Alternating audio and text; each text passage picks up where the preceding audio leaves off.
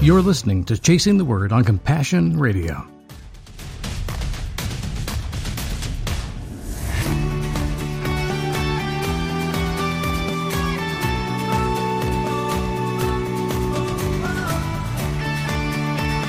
Good morning, honey. It's time for Compassion Radio's Chasing the Word. We always start the week with the Word.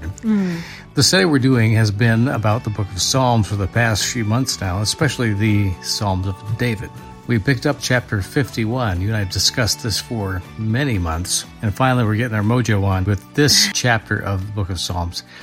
Not an easy one in a lot of ways, but it's also been a very comforting one. But anyway, welcome back to the microphone for episode 3 of this series. Hi, it's good to be here. The theme of this whole thing is climbing your way out of the pit, really. Yeah.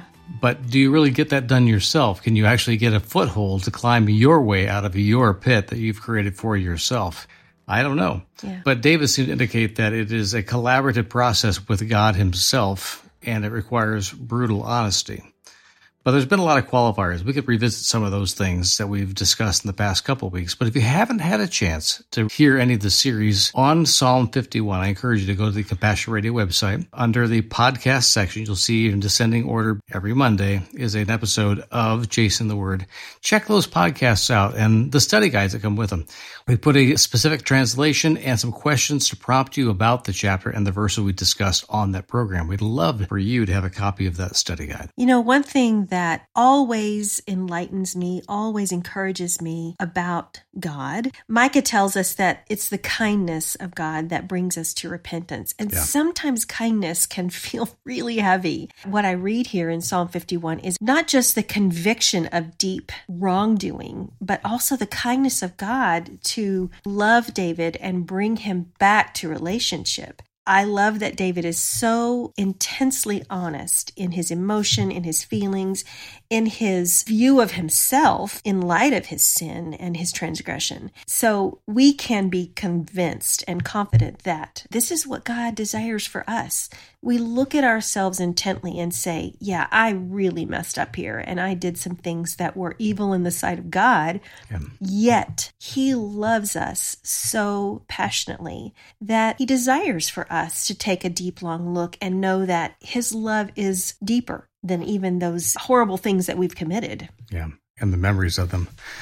Now, David has a very particular way of approaching things, and we've discussed before in other Psalms of David that he seemed a bit presumptuous upon God's grace toward him. And it seems from our works-oriented attitudes that are so common even in believers that somehow David's free expression of his emotions and his expecting God to come to his rescue all the time seems a little bit over the top from our perspective because our personalities aren't quite the same as his. But we have to keep in mind that this is one man's testimony, and he put it to song. He does, in many ways, speak for all mankind because he goes through a whole range of emotions. That does not mean that the man, David, speaks for me every time I feel something or that I feel everything he feels when these kind of things happen to me. Right. I think we need to be fair with Scripture about that. Just because David said it does not mean I must say it that way. And that somehow me saying it that way means that it has power. You know, the same thing I would say is true like of the Lord's Prayer. People asked him, how should we pray? If we can't pray like all these other professionals pray, how should we pray? Teach us. And Jesus said the Lord's Prayer. He said, pray like this. And he went through a whole list of things in orders. That's a great study in itself. You know, I may come back to that one in the next few months. But he didn't say, pray this prayer every time. And we recite it in church as if it's the prayer to pray. Every time in all the scriptures that I hear it referenced, it always says, the Lord said, pray like this, not pray this. Right. And yet we make it as if some sort of ritual we're required to speak. I think it's really important to understand why Jesus put the elements in that prayer he did, but not think that just because Jesus said it, I might just parrot his words, that somehow it has power in me. I don't believe that's true about any scripture. Just because we speak the words does not mean our heart has engaged it and the Holy Spirit has blessed it. We really need to dig here. So this prayer, this Psalm 51, this confession of David's, may or may not fit for your own personal experience. You may have, in fact, done something egregious and been involved with the demise of a human being and stolen somebody else's wife. You may have done all those things, but probably not. Now, as you're reading this, remember that David is speaking from his experience in his experience, and we can learn from that. Now we're going to jump in at verse 8. The last 2 episodes we've talked about David's crooked dealings and how they ended up in great disaster for others and for him. And we talked about how he did not confess that he owed anything to anybody. He was just talking to God about his relationship with him. Therefore, as far as we're concerned, the record's kind of incomplete.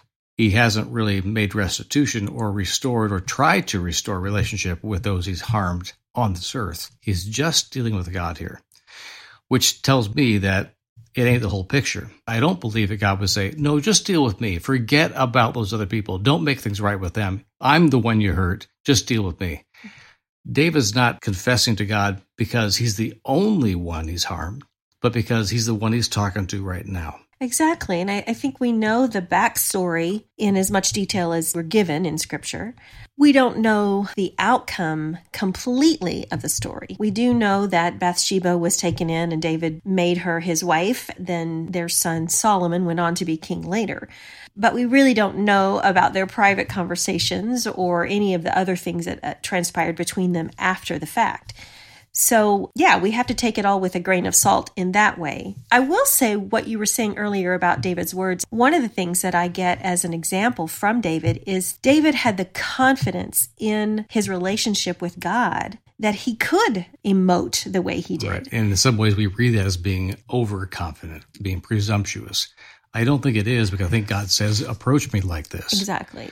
But we have to get over our own pride, I think, sometimes to say, I don't feel like I deserve to do this, but God said do it anyway. In other words, throw yourself on the mercy of the court in one way, but another way is to say, throw yourself on the mercy of your dad. Mm-hmm. Go to the Godhead and say, this is who I am, and you see this more clearly than I do even. Yeah. Well, we have a great example of that in the prodigal son story, too. Absolutely. Just come home, God is saying, and I'll throw my arms around you. But also in Hebrews, it tells us, approach the throne of God with confidence. Yeah.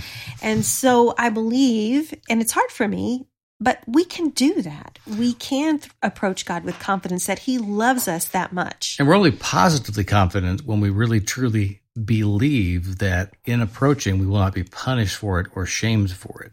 We have to believe this, not just say, yeah, that's what the Bible says. As we talked about many times on this program in other contexts, our emotions will tell us the truth about what we believe. Mm-hmm. Not necessarily what God believes, but we'll definitely know what we believe by what comes out of our heart. And if we are really afraid to go before God, like Adam and Eve in the garden, so to speak, because we're assuming that we're going to be punished for something we've just done, what we believe is going to radically change the way we talk to God and listen for what He has to say to us. That's good. So asking God to open us up so we can hear what He has to say and the motivations behind it, not misunderstand what God says because we assume He is vengeful against us. Yeah. These are all things that we have to let the Holy Spirit really work on us before we even approach the Word. Say, I don't even know how to come to you and learn about these things, or to confess properly, or to accept your forgiveness. I just don't really know how. If we will be honest about that, I do believe the Holy Spirit comes alongside us and with Father and Son come together in us to say, okay, here's how it really is. Mm-hmm. David is in the first step of that journey with God right now. He hasn't solved all his problems. He hasn't even found a way to apologize to those he's harmed. But he has at least gone before God saying, this is the way I feel right now. I feel like a worm. I feel like I was a bag of sin in my mother's womb before I even came out. I'm useless. I'm worthless. That's what he feels. Yeah. It's not to say that God's going to leave him in those feelings or say, yep, you're absolutely right. He's going to say, you're my son. In spite of yourself, You're still my son. Right. And we're going to jump in now at verse 8. We're going to go 8 through 14. Let me hear joy and gladness. Let the bones that you have crushed rejoice. Hide your face from my sins and blot out all my iniquities. Create in me a clean heart, O God, and put a new and right spirit within me. Do not cast me away from your presence, and do not take your Holy Spirit from me. Restore to me the joy of your salvation, and sustain me with a willing spirit. Then I will teach transgressors your ways, and sinners will return to you. Deliver me from bloodshed, O God of my salvation, and my tongue will sing aloud of your deliverance. Let's talk about the word salvation. Okay. When we think about this, after the cross, looking back on what Jesus has done for us in this world, it's in our prehistory. None of us were alive when Jesus did these things, and we're as removed from them and even farther from them than David was historically before them. He says that God's salvation is real and it's present. Whether getting Bibles into closed countries, relief supplies into dangerous refugee camps, or providing training and theology books to barefoot pastors as they begin their ministry, these are all the kind of things that we love to share with you every day. And more importantly, they're the kind of things we like to do. The first and best way to reach us is through our website, CompassionRadio.com. You can also support us with a call during Pacific Time business hours at 1-800-868-2478. You can also text Compassion to 53445 to give right through your phone, no matter where you are. And note our new mailing address, which is P.O. Box 77160, Corona, California, 92877. We so much value your messages and letters. And know this, your gift is deeply appreciated. Thank you for loving us in this way.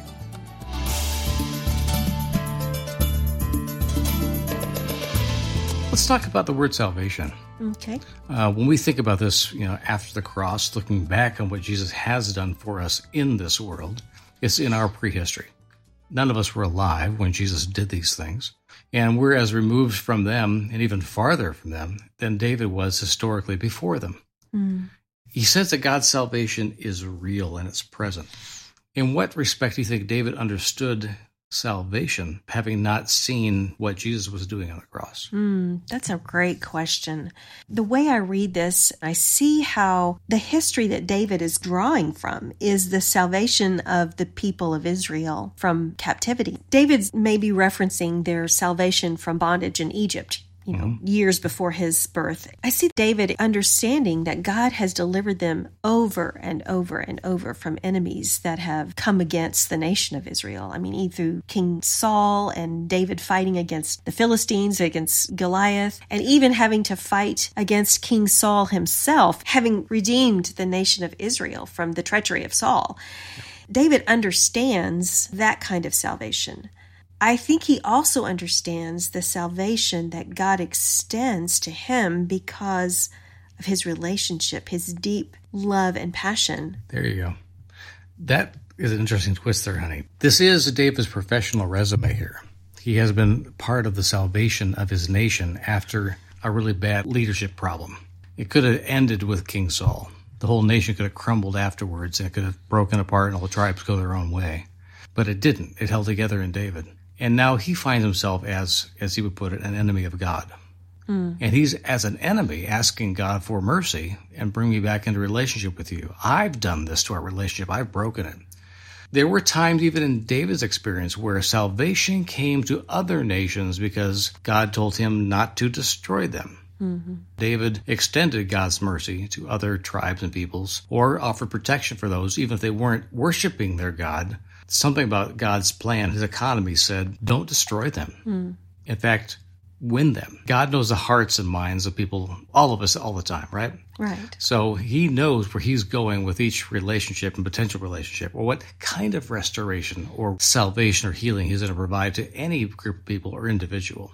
And now David is suddenly, I think, emotionally identifying with those who found themselves on the back end of the stick there years ago, when he was the vengeance of God against those who were evildoers. Now he's realizing, like anybody in the history of ever, we're at the mercy of God. So what's that mercy going to look like? Well, he has experienced some of it personally already, but now he's really getting to know it personally.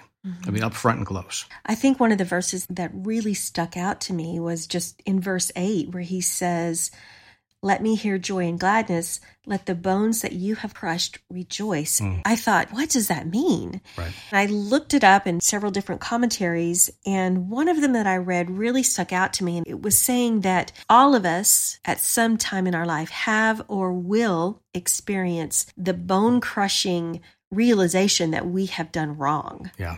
And it is that severe of an emotion or of a pain that we have really done something hurtful. Mea culpa. Last week, we talked a little bit about the issue of original sin. Yeah. And we don't think that David is talking about a doctrine here or establishing one. But he is talking about where the origins of sin in his life come from. And he is confessing, it didn't start outside of me.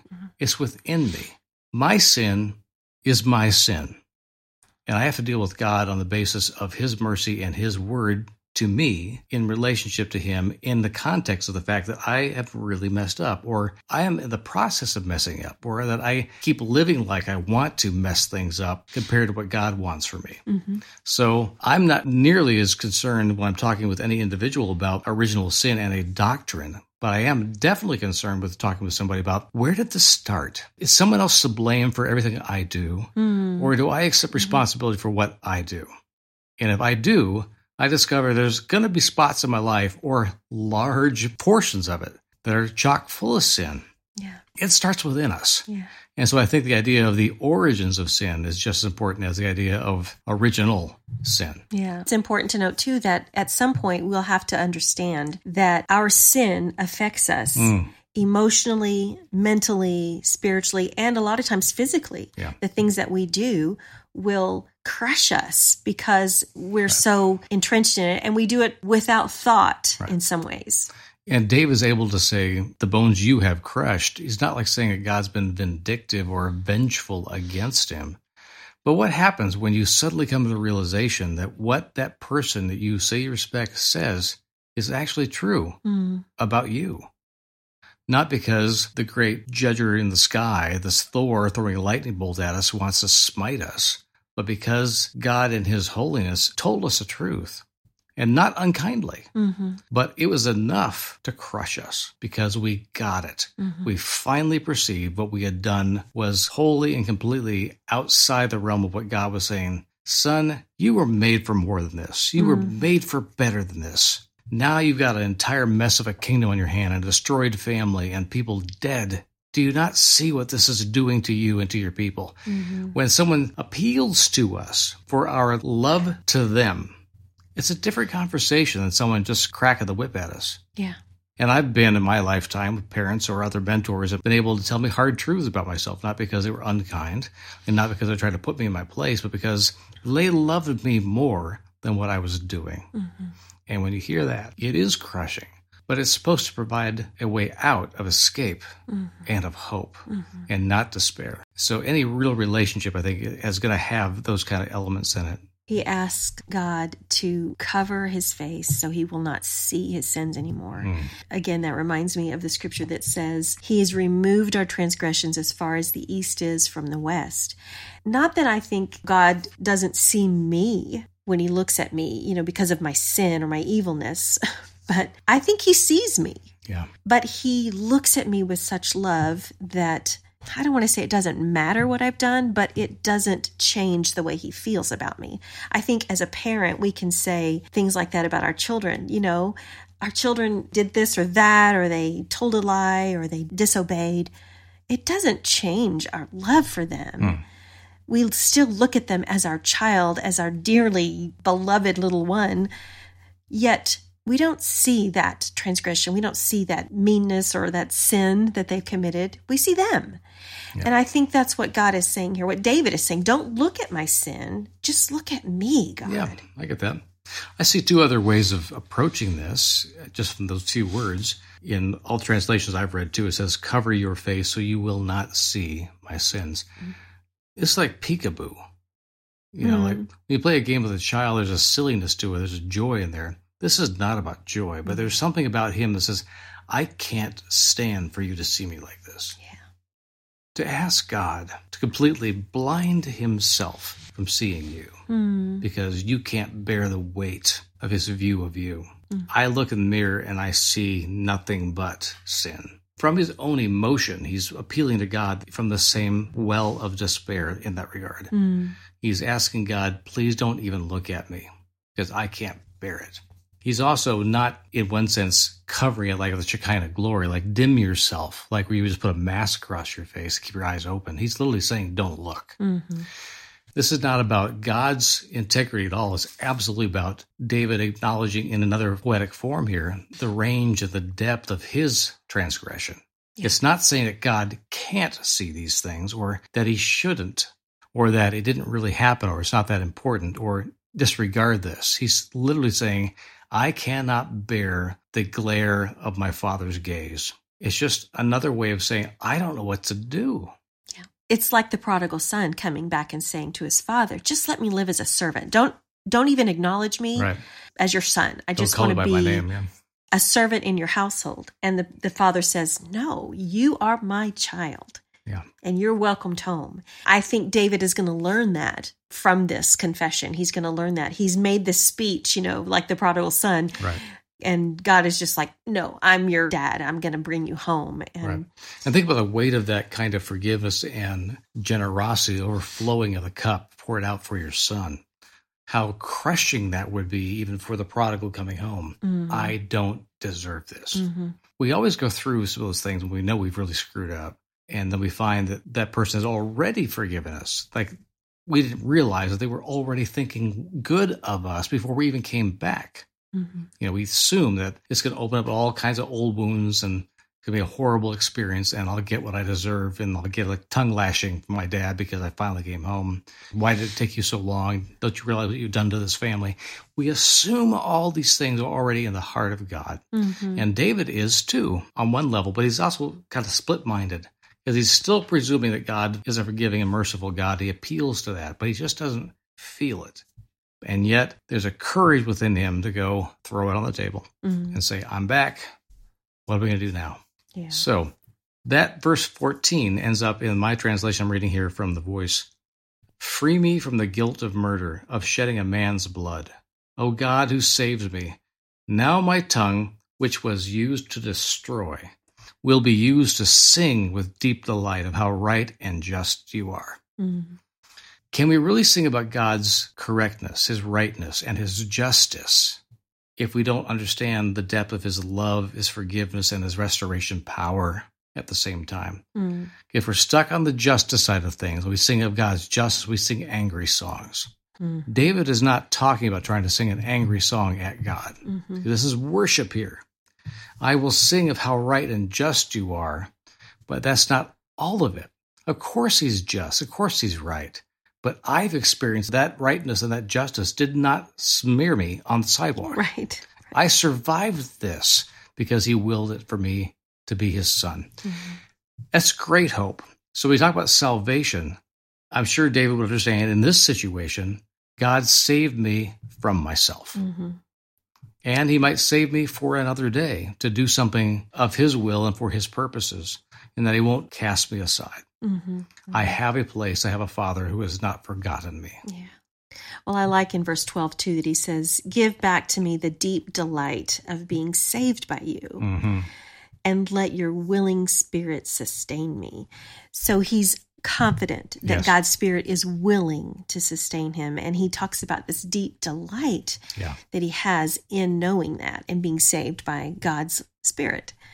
I think we've got to draw a line on it here and say, part 3 of this Psalm 51, this is what we got for you today. There's a turning of our attitudes ourselves in the Psalm of great hope and joy to come. And there's been a lot of hurt and harm done that led to great grief within. All those stages are present in this psalm. And maybe you have gone through or are going through things that are leading you into this saying, how bad can it get?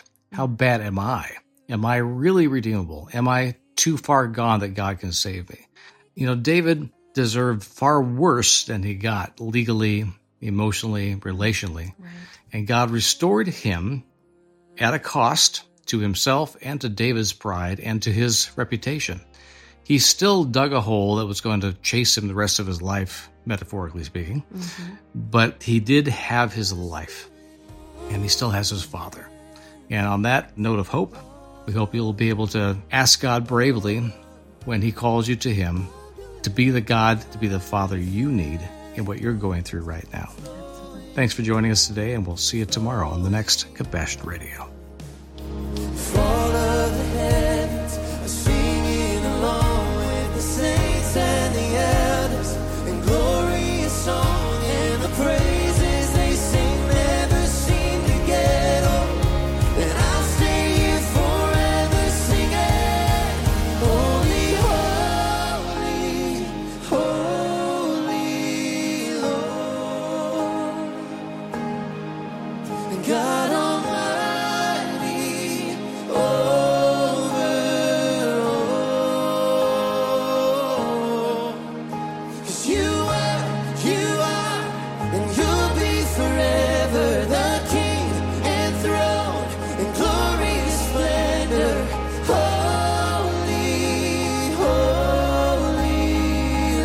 Remember, friends, Compassion Radio is always a coalition of the willing.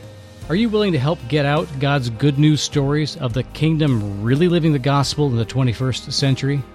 Oh, I hope so. Just visit our website, CompassionRadio.com, or call our toll-free order line, 1-800-868-2478.